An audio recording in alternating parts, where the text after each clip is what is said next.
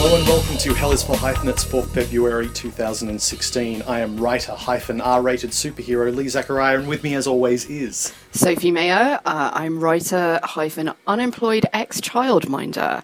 And on the show, we are not only delighted but honoured and very excited to have as our guest... I'm Laura Mulvey, and I'm delighted and honoured to be here and to have this opportunity for talking about probably one of my favourite directors of all time, Max Ophuls.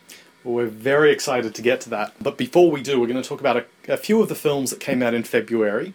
I'm going to start with one called 13 Hours. Laura, Sophie tells me, and you can let me know if this is correct or not, have you not heard of Michael Bay, the director? I haven't heard of Michael Bay. This is... Okay, how do I describe it? There was a laboratory where some scientists wanted to see if they could take an explosion and give it sentience. And that's how Michael Bay was born. He is this bombastic American director who has... I don't even know how to sum him up. Well, he has a theory. He has a theoretical manifesto for his own filmmaking. He describes his filmmaking theory as, quote, fucking the frame. And you can feel it while you're watching the film. Any of his films, really, because they're undeniably influential films. There is a true skill to them. I personally find them physically unwatchable, ugly things. And so I went into 13 Hours, which is about the now canonized assault on the US diplomatic compound in Libya in 2012. And it's possibly the most extraordinary film of the year. It's easily the most distilled, pure piece of propaganda I have ever seen in my life. It's not even what everyone feared it would be, which is this anti-Hillary Clinton rhetoric. Because it doesn't need to be, because these days you can just say the word Benghazi and everyone immediately thinks of Clinton testifying before the US Senate. It's far more disturbing than that. 13 Hours is the Randian ideal writ large. These are towering supermen, all white, the last line of defence between civilization and the Libyans. The Libyans, by the way, who are all portrayed as either animalistic brutes or simpering children. But what's fascinating is how far Bay takes this good guy, bad guy narrative. The government men and women, these CIA operatives, are bureaucratic blowhards playing at spy, relishing their power. This isn't just the what we're used to with the brave American soldier narrative. This is about private security. It's about the privatized army, and it should be an inconsistent mishmash of libertarianism and colonialism and capitalism, but he's managed to Frankenstein them into one weird, consistent whole. You know, you've got CIA nerds have their book learning and their fancy diplomas, but our heroes are these good old boys who love their families, love America, and do not understand what they're doing there, but by God, you want them protecting you. Look, I'm not going to dispute Bay's interpretation of the events, because I'm sure he knows much more about it than me, and I'm sure he knows much more about the military than I will ever know, but I do know what manipulation and propaganda look like. There's a shot at the end which had me almost in tears of laughter, where after everything's gone down, there is the primary CIA antagonist looking and acting like a dazed child after this horrible thing has gone down, clutching a satchel that looks exactly like an oversized handbag. And Bay is trying so hard to infantilize him and emasculate him right to the end. Like, he couldn't even give him a bit of dignity at the end. It's just, I'm in awe of this film. It's amazing. And that also sounds like a reference to the final shot of Zero Dark 30, when Maya walks away instead of staying to savour her supposed triumph. It's just a solo shot of her walking away, and she's got a bag with her. So it seems like it's also a response to the idea that Catherine Bigelow could possibly make a complex film that has a combination of different political points. No, the only filmmaker you can have for American politics is M. Bay. I like that interpretation of it, but I never want to see this film again. But my God, it's amazing. But onto a bigger splash. There's no real segue between 13 Hours and a bigger splash. This is the new film from director Luca Guadagnino. Yeah, sorry, do you want to say it, Sophie? Guadagnino? Yep. It's Italian and it has a lot of consonants in it. Guadagnino. Beautiful. Thank you, Laura. Guessing. He made one of my favourite films the past few years with I Am Love, and he's reunited with Tilda Swinton as well as Ralph Fiennes and Matthias Schoenaerts and Dakota Johnson for a remake of Jacques Dere's La Piscine. Which he couldn't call Swimming Pool because François Ozon had already taken the title. and the concept. And similar to the Ozon film, it's a psychosexual drama, a venture back into the murky waters of 1970s thrillers. Quite, in a way, a connection to Offals. It has something of the feeling of The Deep End, which was the remake of Offal's Reckless Moment with Tilda. Swinton as well. And she's playing yet another absolutely extraordinary character in her roster of extraordinary characters, a rock star called Marianne, who is something like a concatenation of Marianne Faithfull, Mick Jagger, David Bowie, PJ Harvey, Bjork, everyone you can imagine wrapped up in one spangly silver jumpsuit, who has, in a sense, thrown over her moment on the stage. She's had surgery for a problem with her throat and is taking a break on the island, the volcanic island of Pantelleria, with her boyfriend Paul, who is a documentary maker, or a resting documentary maker, when her ex, Harry, who is a record producer, explodes into their lives with a young woman who may or may not be his daughter. I love his style.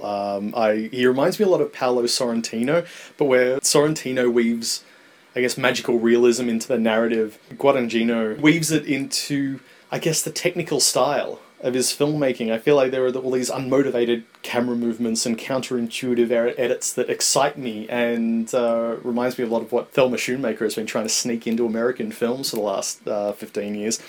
Yeah, I thought it was a beautiful film. I love the characters, I love the setting, I was aesthetically engaged with it, but I can't figure out if it lost me towards the end or not. The last third goes surprisingly conventional. There's almost a sense of going through the motions of this standard genre plot, and I don't know how I feel about that yet, but mostly I adored the film. I adored Swinton and Fiennes together, and I'm very glad that Hail Caesar is just around the corner. They are an amazing double act of incredible selfishness. I want to give out a shout out to a film critic called Casper Salmon, who wrote a brilliant blog about the film, asking what Guadagnino is doing with references to migrants, refugees arriving on Pantelleria, which are dropped throughout the film until there are two moments where we see groups of refugees and they form a key part of a very strange character move on Guadagnino's part involving Marianne. So they're, without ever really being represented, they do speak, but their voices aren't subtitled, so we don't know what they're saying. They become stitched into the plot without really any agency. And so that, as you say, Lee, the last act leaves you with this slightly strange feeling about whether the story got away from Guadagnino himself in what he's trying to say about these two alpha males locking horns with each other. With Laura here, it's very tempting to start talking about all the phallic imagery and the enormous snakes and the pool pump, where the pump hose starts filling up as the phallic power moves from Harry, then to Paul, and then really to Marianne, who is in control of the story at the end. But I think it has this really interesting idea of what it wants to say in the 21st century while using a film that comes from the 1960s. It is trying to challenge the sexual politics of that film, and I think it doesn't quite hold Harry responsible enough for his bombast. And let's be honest, something I haven't seen said in any review, the fact he attempts to rape Marianne, which people just don't want to talk about. So it is a very powerful psychosexual atmosphere throughout the film. Like Ozon Swimming Pool, it does conjure up this past era of pleasure, and in taking its title from David Hockney, connects it both to California and to a kind of queer energy between Harry and Paul that is, even the film doesn't try and deny, but doesn't know quite what to do with. That's a film that I would love to see.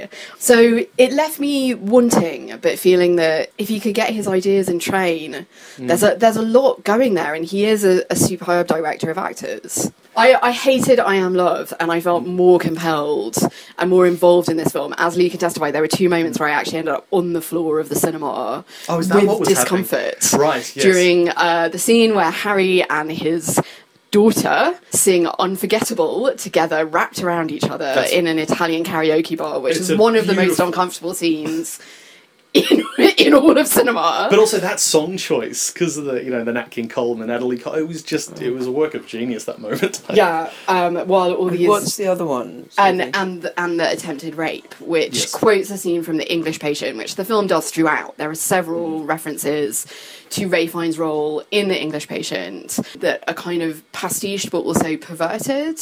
I love The English Patient, sentimental, I know, but that one felt like a real betrayal to me of one of the most beautiful scenes in Anthony Minghella's film.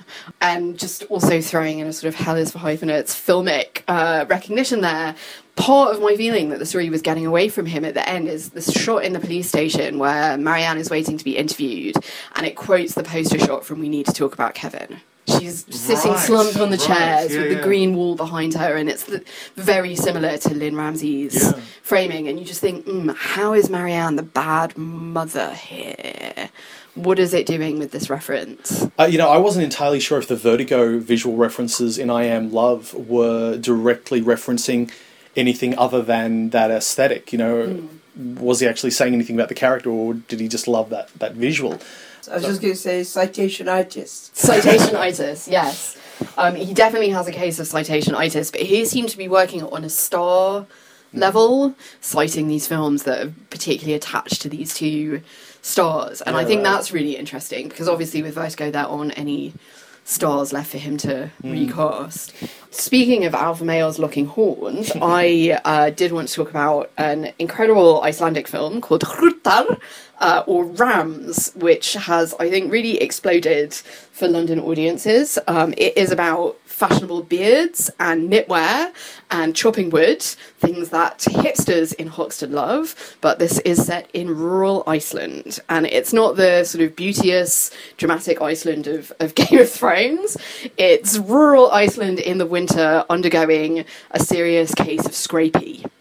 And yet, it is the most absorbing blackly comic, and at the end, incredibly moving drama. It's about two brothers. It's a very biblical story. Two brothers whose farms are next to each other. They haven't spoken to each other for 20 years. It's silent. They can't deal with the mourning for their parents, so they've dealt with it by falling out. Their only communication is through a dog owned by Gummi, who's the slightly more sociable of the brothers, who is one of the best dogs I have seen in film. Extremely good actor. We're talking Lassie levels here. But when the scrapie hits, obviously it brings them into a situation where they're going to have to collude, if not actually work together in it. It's a very uncompromising film. There's no sentimental ending. Very hard not to love. I don't know whether to call it neorealism or naturalism. It's very spare, it's very simple, but it has this incredible dry Icelandic sense of humour. It's a real gem. It's on the BFI player, so you don't have to be in a hipster cinema in Hoxton to access it. And foreign language cinema really suffered in the UK last year, so this is a chance to grab something with subtitles that, it's not Scandi noir, but it's definitely Scandi dark, and you'll love it. Awesome.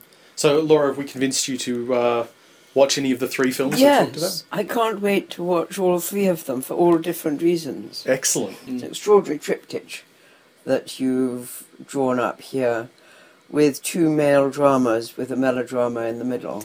That's true. Yeah, I think Guadagnino must be an Offals fan. Yes. He does love these incredibly powerful female characters who are lovers and men who end up fighting over her.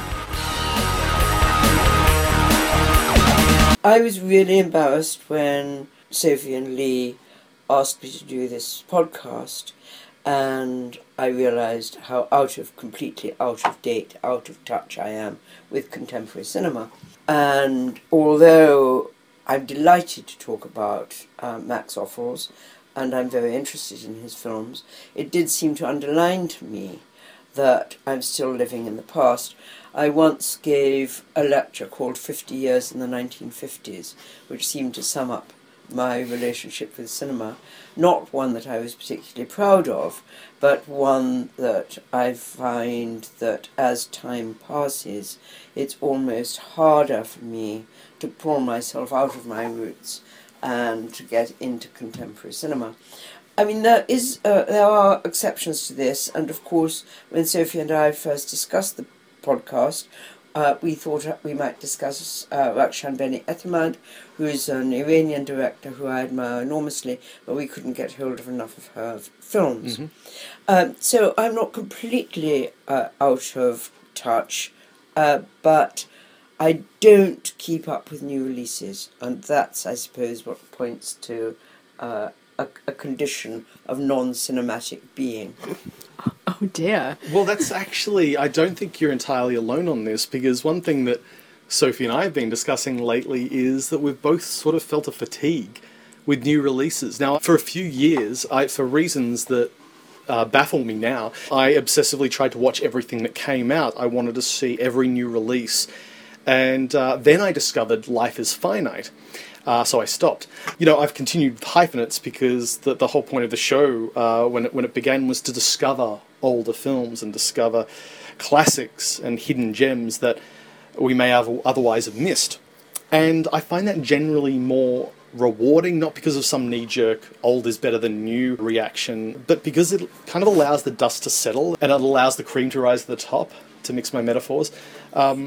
It's not a flawless system. We had to pick a way to explore the past, and we decided to go with auteur theory, which is equally useful for finding these unseen gems as it is for excluding them. I'm going to pick up on that and what it is of the past as well as the present that's accessible to us. So a filmmaker like Rakshan Beni Etemad, who's a modern master working across documentary and fiction, who's also mentored a generation of younger Iranian filmmakers, we should be able to see her films on DVD in the same way that we can see Samira Makhmalbaf's films from Artificial Eye, and very few of them are available. And that she's a living filmmaker who had a film at the London Film Festival only a few years ago and has had films at Melbourne and Sydney as well. In fact, she's very popular with Australian audiences.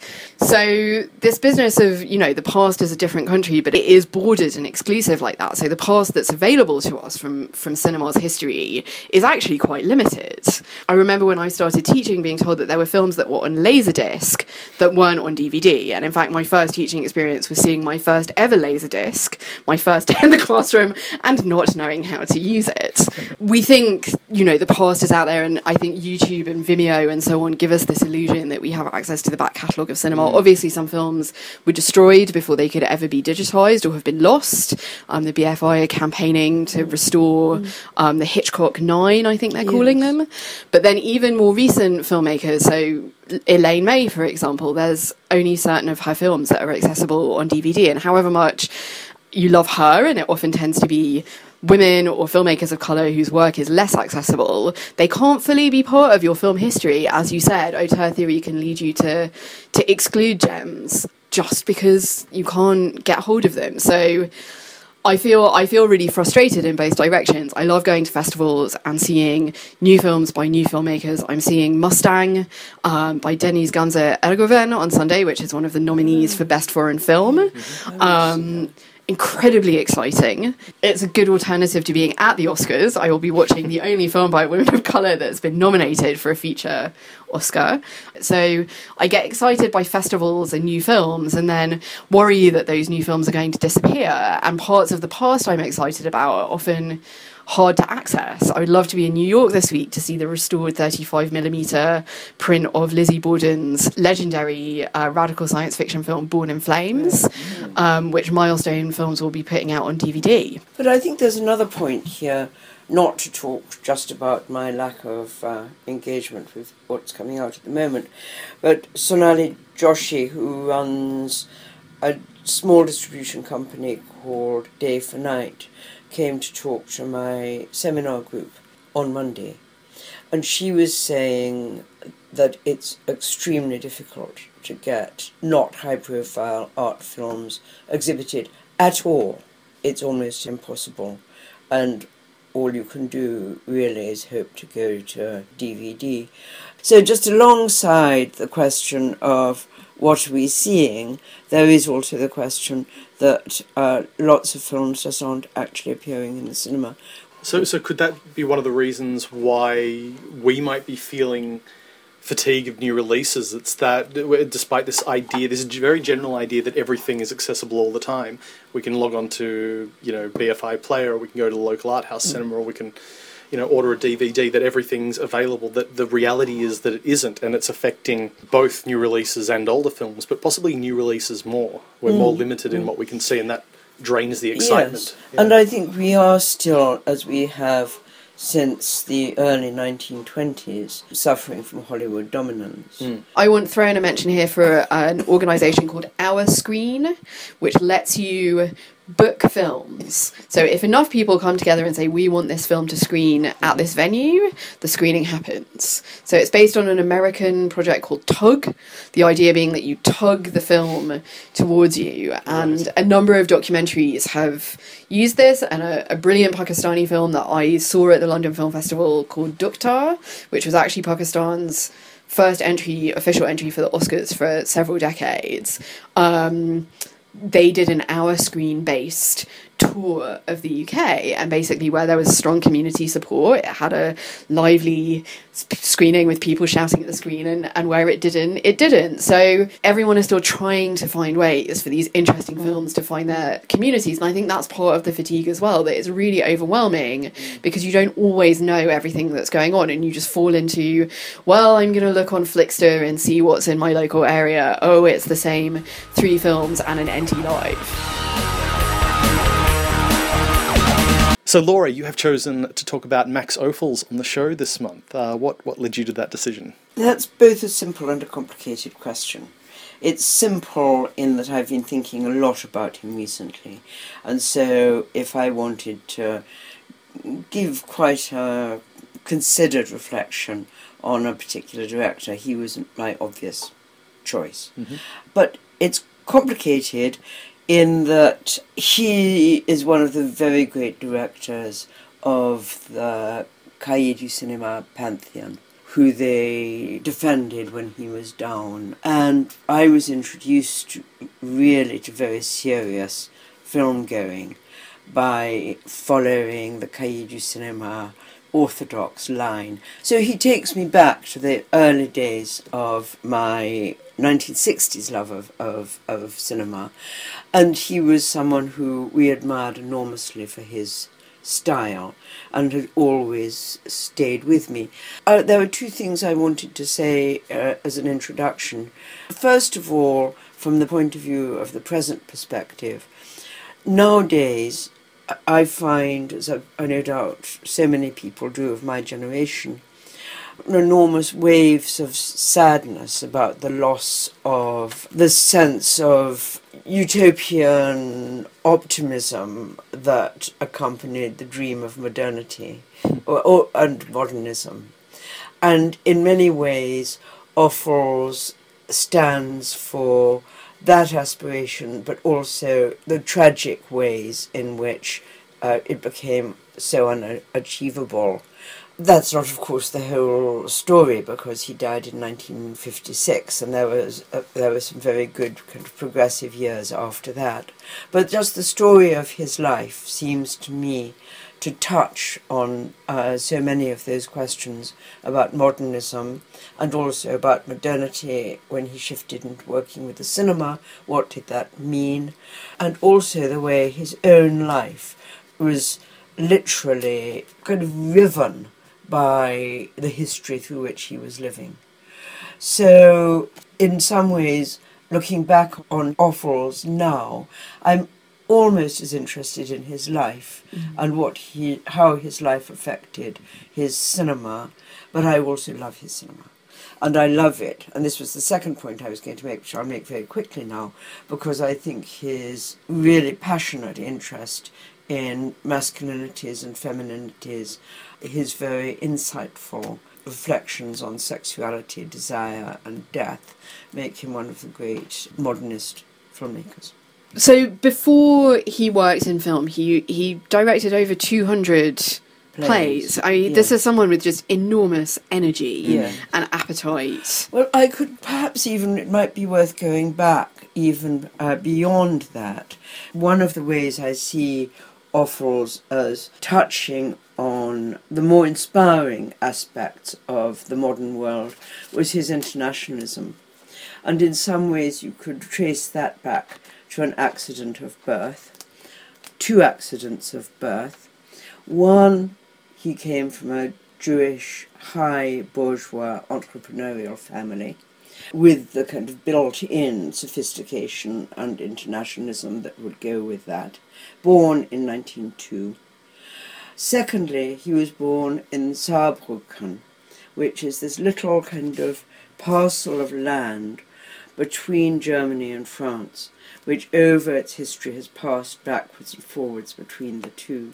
Mainly it was German, and Offals grew up as Maximilian Oppenheimer, as German-speaking, but also switching very easily into French. And Charles Béally, who is one of the Cahiers critics who loved Offals and wrote the first ever little book on Offals, points out, and I was very struck by this when I found it, that the River Rhine runs right the way down through Saarbrücken, and Béally claims that it's the central spine of Europe, down which intellectuals travelled, monks travelled, poets travelled, trade travelled, and he calls Max Offals an homme du Rhin, a man of the Rhine, pointing out, the importance of this trans-European consciousness which he was born with. But then, falling in love with the theatre and not wanting to embarrass his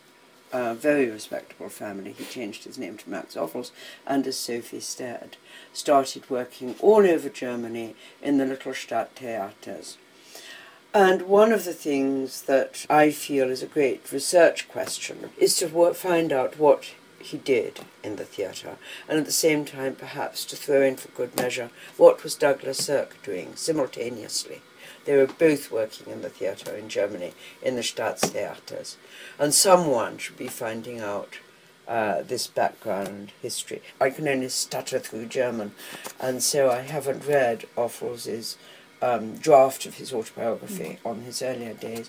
I don't think he says much about the theatre. And that investment in the modernism of the 1920s, and also in the culture of Weimar, and which came to stand for everything that Nazism and fascism hated and wanted to eradicate from German culture, was something that he was steeped in. Leaping forward to the films, part of what's fascinating is that he seems to arrive in cinema fully formed, that his first feature is about a film crew, and he seems to already be in The Companies in Love. He seems to already be incredibly knowing about how films work, how film sets work, obviously certain psychosexual aspects that relate to the theatre. There's a female star who all the men in the company proposition one after the other in a series of the tracking shots that would become his marker, but it's almost like Singing in the Rain in its consciousness of how films are made. It's called The Companies in Love. And then his second film, he goes back and directs an operetta, yes. The Bartered Bride. So these two sides. He's not one of these theatre directors who does this incredibly theatrical, stiff. Yes. It might be worth just pointing out that Offals had no interest in the cinema until it learned to talk.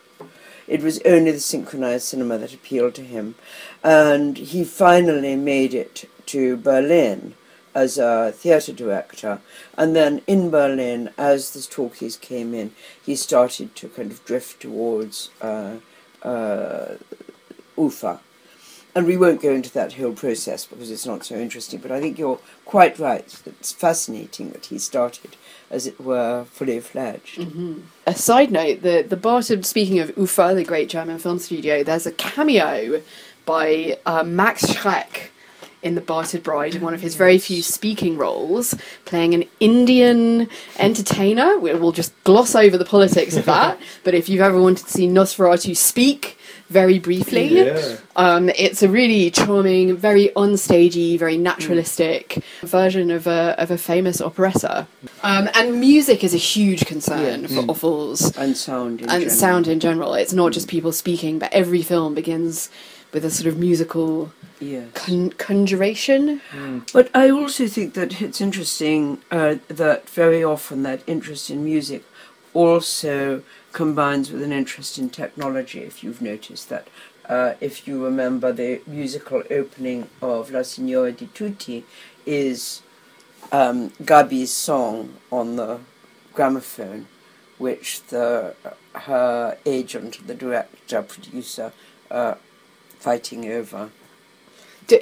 I wonder if that's the first instance in film of what's become a very common shot now of a needle dropping on a record and a record rotating, but rather than, as it does now, symbolising nostalgia in La Signora di Tutti, it's the sine qua non of modernity. Exactly, yes. And I think I'm going to put it out there, one of Offals' big themes for me is fate. Yes. That we're fated to go round in the groove of our life, and it's right there at the beginning of La Signora di Tutti. He also makes a film called La Ronde, so I think he's in a very old-fashioned, pre-modernist way. He's very interested in fate. I hadn't actually thought of it so much like that. And strangely enough, I'd thought of the concept of fate more in terms of Cirque, where, in a sense, the accidents of your birth, your class, your race, become fate, because, in a sense, in the everyday life of the oppressed, you can't necessarily overcome those conditions. So fate and class can become almost brought together in the sense that fate is the drama, as it were, and class is the underlying, as it were, message of the movie. But I think here I tended to think about it a little bit more in terms of these questions of gender and the psychodynamics. And I just wanted to say a little bit about Offal's first successful feature film, Liebelei, adapted from the Schnitzler play of 1895. Those of us who care to think about such things might like to remember that it's the year of studies in hysteria. And Schnitzler, of course, was interested in and knew Freud. Liebelei is a very important film for me. Have you two watched it? Yes. Yes. It's very important in that it becomes a prototype for themes that he would turn to at different moments during his career.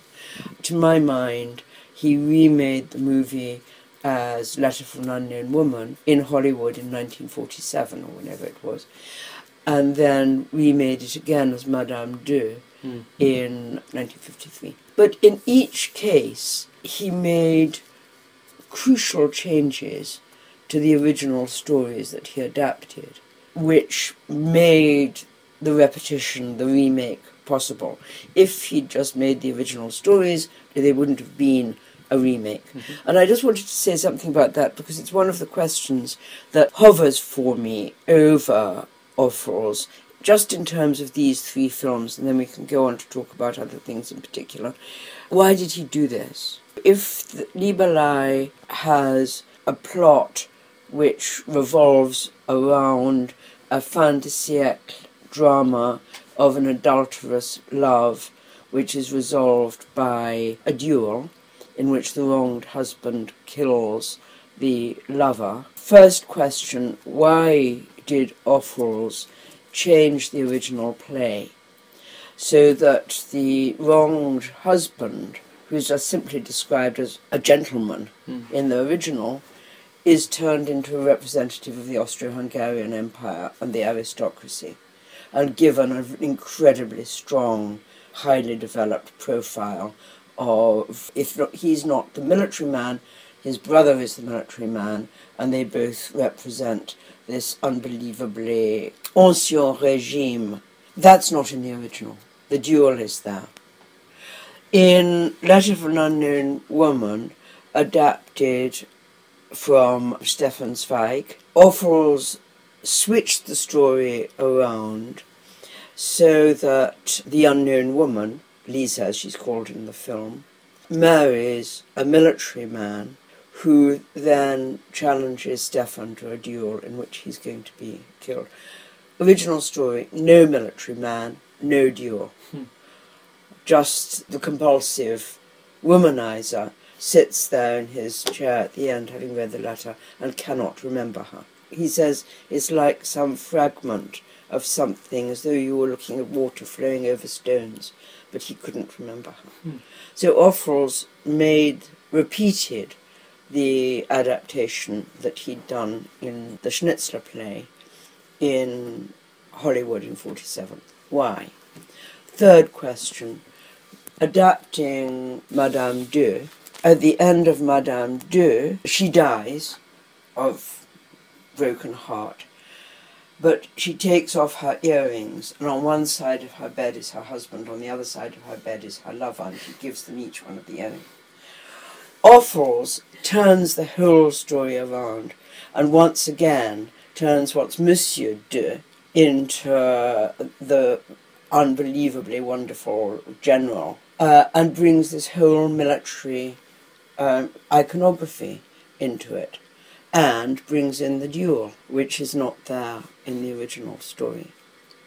So this was one of the reasons why very recently my interest in Offals has come back into thinking about this question of how he adapted these different stories, which I wrote about in that essay that Sophie's got in front of her, so she knows this story, whereas Lee is looking sufficiently surprised. You didn't know this. No, that's just my permanent expression. Did you know that these adaptations had taken place? I had no idea. No. That's very So you see how fascinating it is. It is. Yes. In terms of his biography, he was a Jew who fled Germany, ended up in Paris, and then fled Paris to America. How do you feel this influenced his work? Where I see a direct political influence is more, strangely enough, in Lieberlei, which he made in Berlin. If you read his autobiography, he gives a number of instances of how he saw the return of the ultra-right of the First World War coming back in the late 20s and early 30s, and the fear that was beginning to affect people.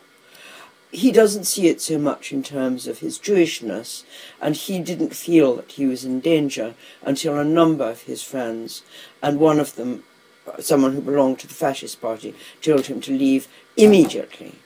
And then there was the Reichstag fire, and he left with his wife and Marcel immediately, and just was able to see the lights going up to announce the opening of Lieberlei. And then they got the train to Paris. Yeah. So it seems to me that in militarizing Lieberlei and resurrecting the monstrous ghost of the Austro-Hungarian Empire, he's saying something about his contemporary Germany.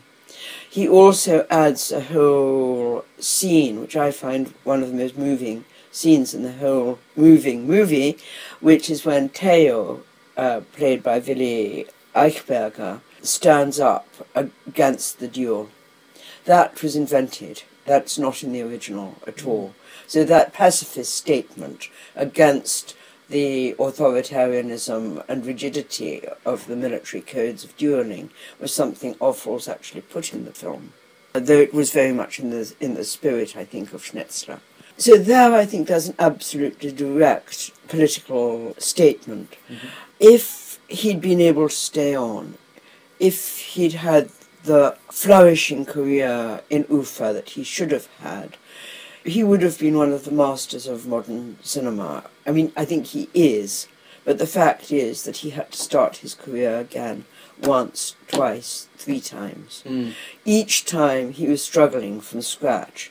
When he arrived in Paris, all he had was the fact that Lieberlei had been a success in Paris. That was what they call nowadays his calling card. Yeah. And out of that, he had to start more or less from the beginning. He also got the break of going to Italy, invited by Angelo Rizzoli to make La Signora di Tutti. And he made a number of really interesting films in France that are quite hard to see. But I think you see him there just literally trying to work. Later in the 30s, he worked for the French army making anti-fascist broadcasts into Germany. So he was actually a well-known anti-fascist, which was one of the reasons why he was in enormous danger at the time of the fall of France. And he, as so many others had done, had to flee across the Pyrenees and round to Lisbon and get the boat from Lisbon to the US, where he'd invested an enormous amount of hope. But Offals was literally the last of the exiles. He was the last of the refugees to arrive in Los Angeles. And it took him a long time to get work. Well, He didn't make a film for 4 years. It's very interesting that after a 7-year period of no credits to his name, his first English language film that he makes in America is called, quite appropriately, The Exile. Yes, with the wonderful Douglas Fairbanks Jr. Yes, Yeah. so But Who appreciated him. yeah. Yeah.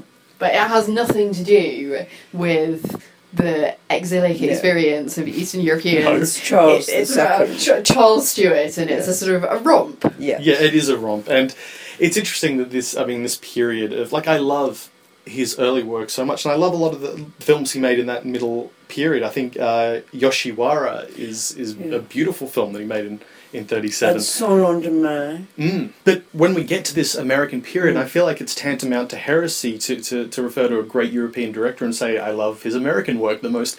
But there's something about, like, he tilts towards, I don't want to say the pulpy, but there's something a bit more, a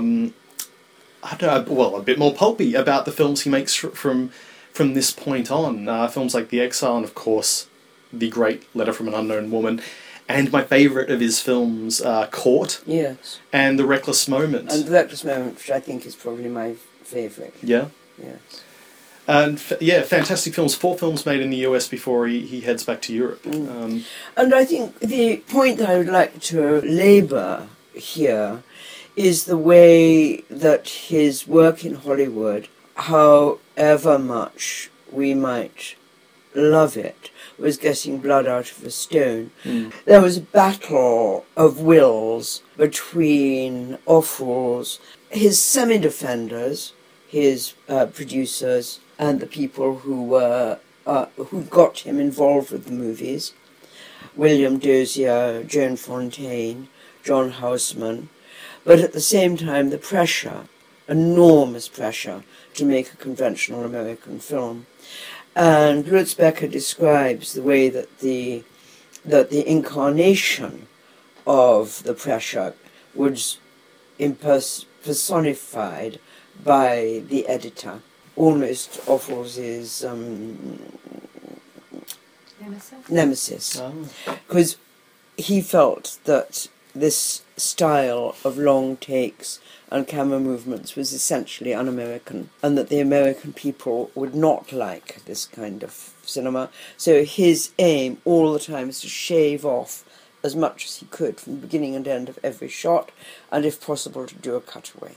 What I found fascinating was that for both Letter from an Unknown Woman and The Reckless Moment, Offals was brought onto the production by producers who were married to the women who became the leads. And Offals was seen as someone who could direct women spectacularly, create incredible roles, and here were these producers giving their wives this gift of working with this amazing director, first Joan Fontaine and then the amazing Joan Bennett in The Reckless Moment, who'd previously played much more hard-bitten noirish characters, whereas in this she's supposedly respectable housewife who, in one of my favourite shots across all of the Offals films I watched, well, it's a sequence of a few long takes, goes out for a smoke one morning, finds a dead body of her daughter's ex-boyfriend on an anchor, says, oh well, gets a top, throws him in a boat, takes him off to the building site on the other side of the lake, throws him in the slurry, and boats back to find her son, who doesn't say, Mum,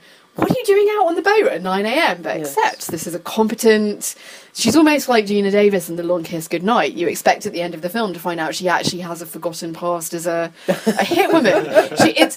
She's really... And it's in this very stifling California atmosphere, but she is almost a modern woman, one of the women from like The Perils of Pauline or something like that, who's she's wearing this tweed coat and these sensible shoes, and every time James Mason, as the man who's been sent to extort money from her, looks at her, he's just so in love with her, and she's so cool and calm and composed. But that sequence, that silent sequence of her taking the body on the lake, I don't think I've ever seen anything like it in a noir, because it is all about and these he long refuses, takes. later on, he refuses to believe she's done it. He says, he was a big man, you couldn't have lifted him. Also, the way that Offals uses James Mason has an enormous amount to do with this, the way he uses his beauty and his touching qualities, and the sequence where he phones Lucia from the station to say, it's all right, someone has confessed, it's no problem. The whole conversation is on his face. You don't have any cutaway to her, nothing. It's just him. And it's the most extraordinary evocation of a man in love. And so back in France, La Ronde, Yes, Vendetta. but I think one has to say that he would have loved to have stayed on in Hollywood, but he knew that he had no future. Yeah. And just to go back to Lutz Becker for one more time, Lutz Becker points out, I think in a very, very interesting way, that the way that Douglas Sirk could masquerade as an all-American director, in spite of the fact that he brought all kinds of extra oddnesses and interest to his melodrama, you don't necessarily think that this is a film made by an incredibly sophisticated European exile with all that experience in the theatre, whereas with Offals you do. I saw Letter from an Unknown Woman when I was in undergrad, I think because I was studying Schnitzler and Zweig and those writers, and I remembered the film being in German. So when I rewatched it, I was so surprised. Even though I remembered Joan Fontaine being in it, I remembered it having been in German. Right. And then here it was, and it was in English, and I had to go back and look at the history and say, no, this was a film that he made in America, because it has a sort of sophistication about what love is and what desire is and how people conduct themselves that seems so, even compared to Howard Hawks' film, which do have this, you know, lovely sophistication about who people are to each other. It's understanding of what sex was, and of course he had to find his way around the Hays Code to make a film about a woman who has a child with a man to whom she's not married. Of course she has to be punished for it in this version. I do think we need to say, in the original Zweig story, she does of course die. But I think what had to happen was the marriage. There had to be a marriage. And so that's one of the reasons why a husband is brought in and invented, but it doesn't completely answer the question of why he's a military man. Anyway, so let's carry on. So let's go back to France. La Ronde in 1950 and Vendetta in 1950, Le Plaisir in 52, The Earrings of Madame D in 1953, and his final film Lola Montez in 55. La Ronde, back to Schnitzler, one of his early inspirations, but in a very different time. It's 1950, he's in France. This extremely light-hearted, highly stylized film, which begins with the MC, the Master of Ceremonies, played by the divine Anton Walbrook, showing us that he's on a film set and showing us the cameras and the lights and the setup. Very, very important film for Offals because it was a big success. And so at last he had a success. We have to remember that none of the American films were successful. None of them made money. La Ronde at last was box office. And that gave him a new confidence and a new place in the French industry. The other reason that I think La Ronde is very interesting as his first film, back to Schnitzler, back to that Viennese fin de siècle, which I think he was attracted to because it's somewhere floating or hovering between the Ancien Régime and the modern, which I think is one of the reasons why he goes back to that period so often, because they're the questions about what kind of modernity will the future hold, which is poignant because people knew by that time that there would be 2 world wars, and both of which he witnessed. But I think one of the key things about La Ronde is you see absolutely materialized Offals' interest in repetition. It's about sex as repetition and sex as compulsion. And that can perhaps just take us back quickly for a moment to Letter from an Unknown Woman. In the original Stefan Zweig story, the lover, the womanizer, is a writer. But to make him a pianist brings in the whole question of compulsion, the need to rehearse, the need to repeat. And so this sense of seriality is really invested in Stefan's character and then extended to his erotic obsessions as well. And then you begin to get the repetitions 2 weeks at the railway station. You begin to see some of the scenes from Liebelei, the opera comes back, the railway station comes back. How Offals, in a sense, took pleasure in repetition.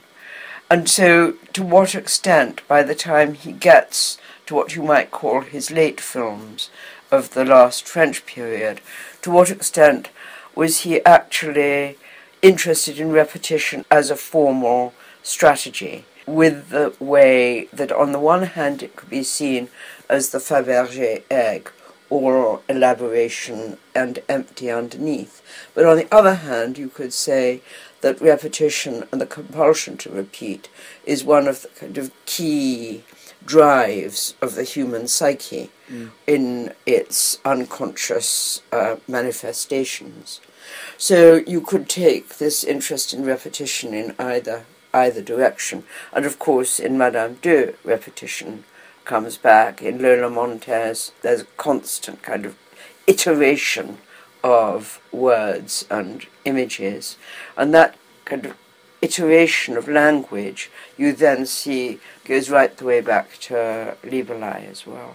And maybe a good way to move to Madame de, which has one of the most incredible cinematic evocations of love in a sequence that is entirely composed of repetitions, as Louise, who is the Madame de of the played title, by the divine Daniel Darrieux. Played by the divine Daniel Darrieux, who has a small role in La Ronde. Yes. The first time that Offals worked with her, as she falls in love with Baron Donati. Yes. Very aristocratic. Played unbelievably by Vittorio De Sica. Yes. Associated by this point with the beautiful austerities of Italian neorealism, but with a long career as an actor in Italian cinema behind him. Because his first appearance on screen in Gli Uomini che Mascalzoni, the Mario Camerini film of the early 1930s, 1931, you see Vittorio De Sica appearing there, and so it's wonderful to think of him appearing in Madame de,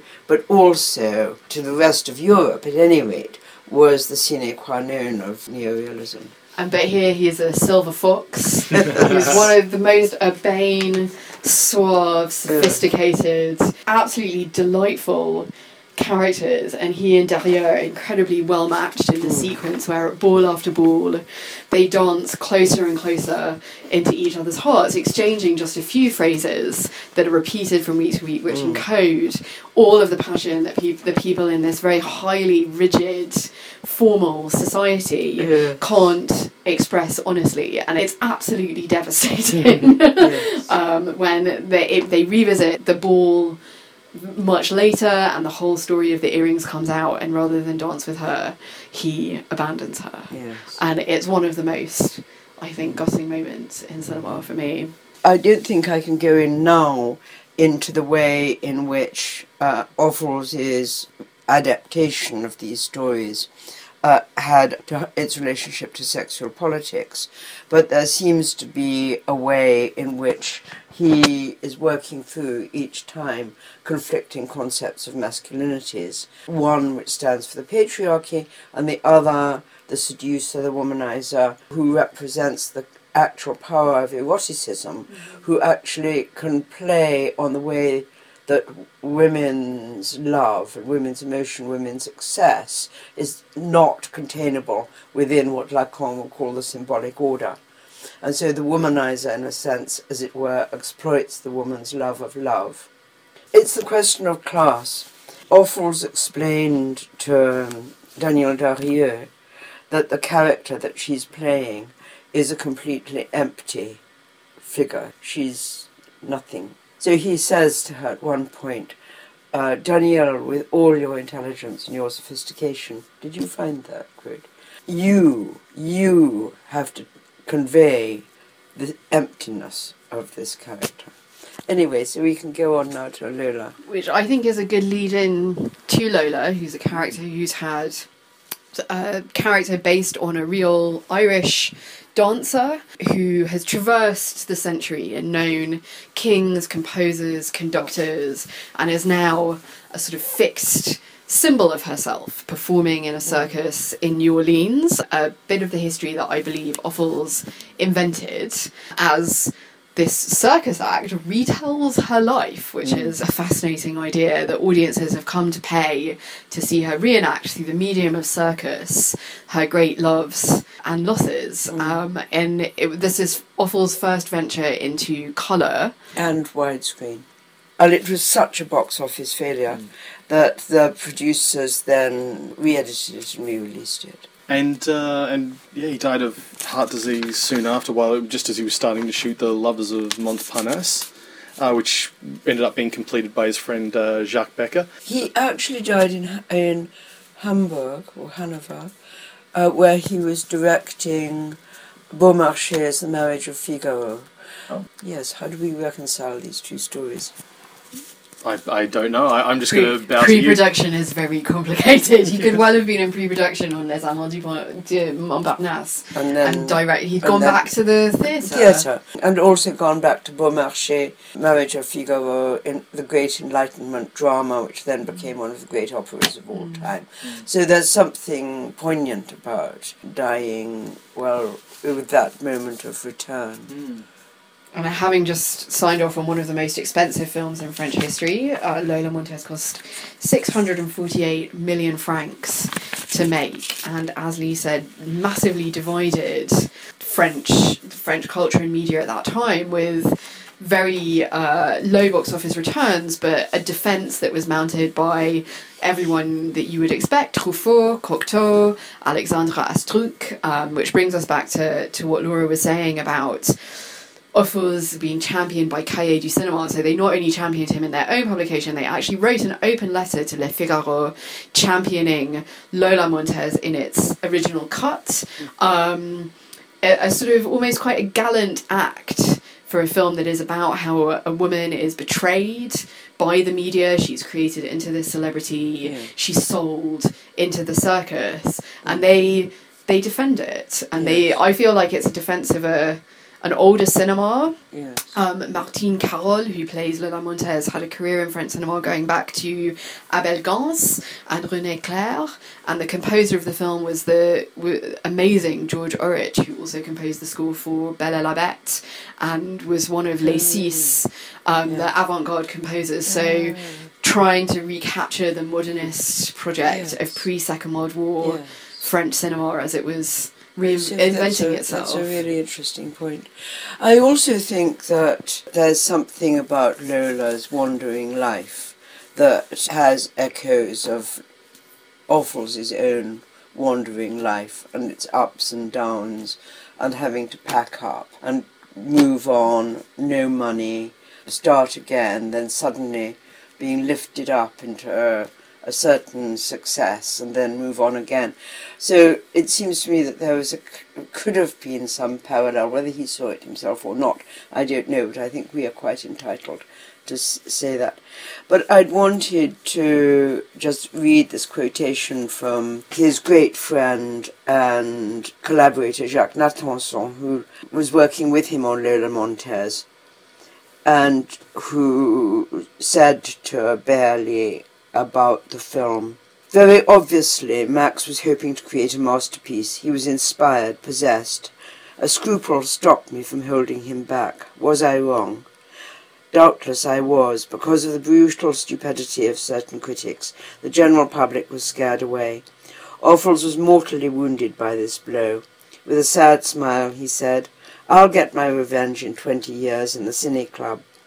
And then, retrieving his ability to laugh, he said, "Unfortunately, I'll be dead in 20 years. Unlike the critics, he could see the future, but fate didn't give him 5 years to see his prophecies fulfilled. Alas, he only had 2. Wow. And it's so tempting to imagine what he might have gone on to make Yes. as a figure of great importance for the French New Wave, what enlightenment he would have brought through this new, faster, dynamic cinema and the new liberalism and progressive politics that were returning as well in the 60s. Yes. But he is, I think, the great filmmaker of regrets and memory, Yes. thinking through your past life, so that seems like a great place to end. It is. Laura, thank you so much for joining us. It's been a pleasure to have you here. Well, thank both of you very much, and thank Helen for hyphenates. And we'll see the rest of you next month.